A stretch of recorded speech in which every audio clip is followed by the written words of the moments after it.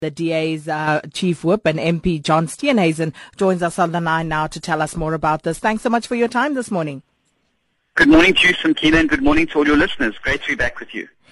Now, Mr. Steenhuisen, first and foremost, could you explain to us the reasoning behind the DA's call for ministers to recuse themselves from the vote? It's very simple, Sakina. There's Section 96 of the Constitution of the Republic of South Africa that deals with ministers. Says that ministers must avoid situations where they are placed in a conflict of interest.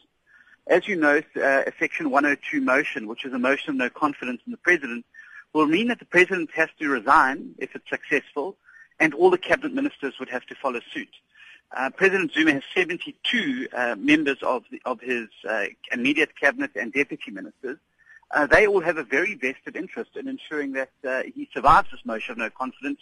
We've put forward the notion that this is indeed a conflict of interest, because if the motion was to succeed, those ministers would in essence lose their job. But does the very same Constitution also not provide for ministers who are members of Parliament to actually cast their votes? Yes, of course, but as with any other member of Parliament who votes in the House, you must do so, but only when there's not a conflict of interest. So, for instance, if you are an ordinary member of Parliament and you have a family member that has bid for a government contract, and that contract is up for debate or discussion or approval in the House, you should recuse yourself from that debate because there is a clear conflict of interest that exists, because you and your family will personally benefit from that particular decision should it go ahead.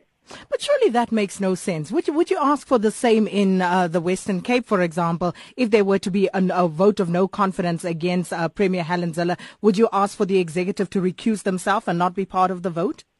Well, it's a very different situation, because the Constitution and the law only allows you to have 10 members, a maximum of 10 members of the cabinet in a provincial legislature. So that's the Premier plus 10 other members. What we have is no limit in the South African Parliament. In essence, if the President wanted to, he could put up a cabinet of 200 and something members if he wanted to, and then always be assured of a built-in majority whenever he voted.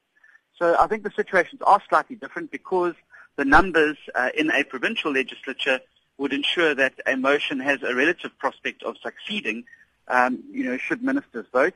In the South African Parliament, 72 members of the South African Parliament is quite a significant number to have in the bag before the vote even starts.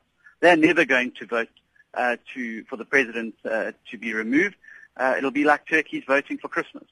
So is that not really a way of conceding on your part that this is actually just an exercise in futility?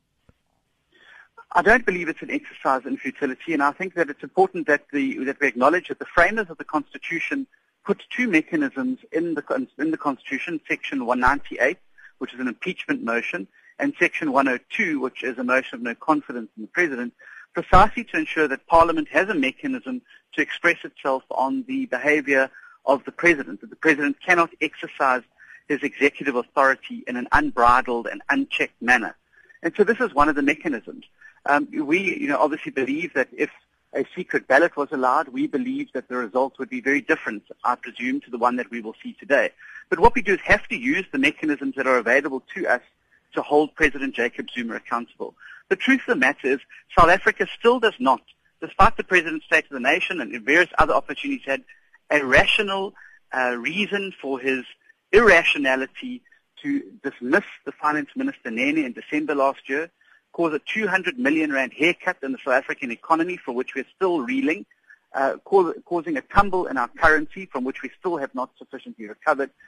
South Africans need answers, and we are going to use every mechanism available to ensure that we have those answers and that we hold President Zuma accountable. That's what we were sent to Parliament to do, and that's what we need to do. So how do you rate your prospects of success in Parliament today? Well, it's hard to say. As I said to you, I think if we're able to have a secret ballot, then I have no doubt that the result would be significantly different. But either way, the outcome of the vote, I mean, we of course would love to see President Jacob Zuma removed, as would the 805,000 South Africans who've written to ANC MPs using our online platform over the last week.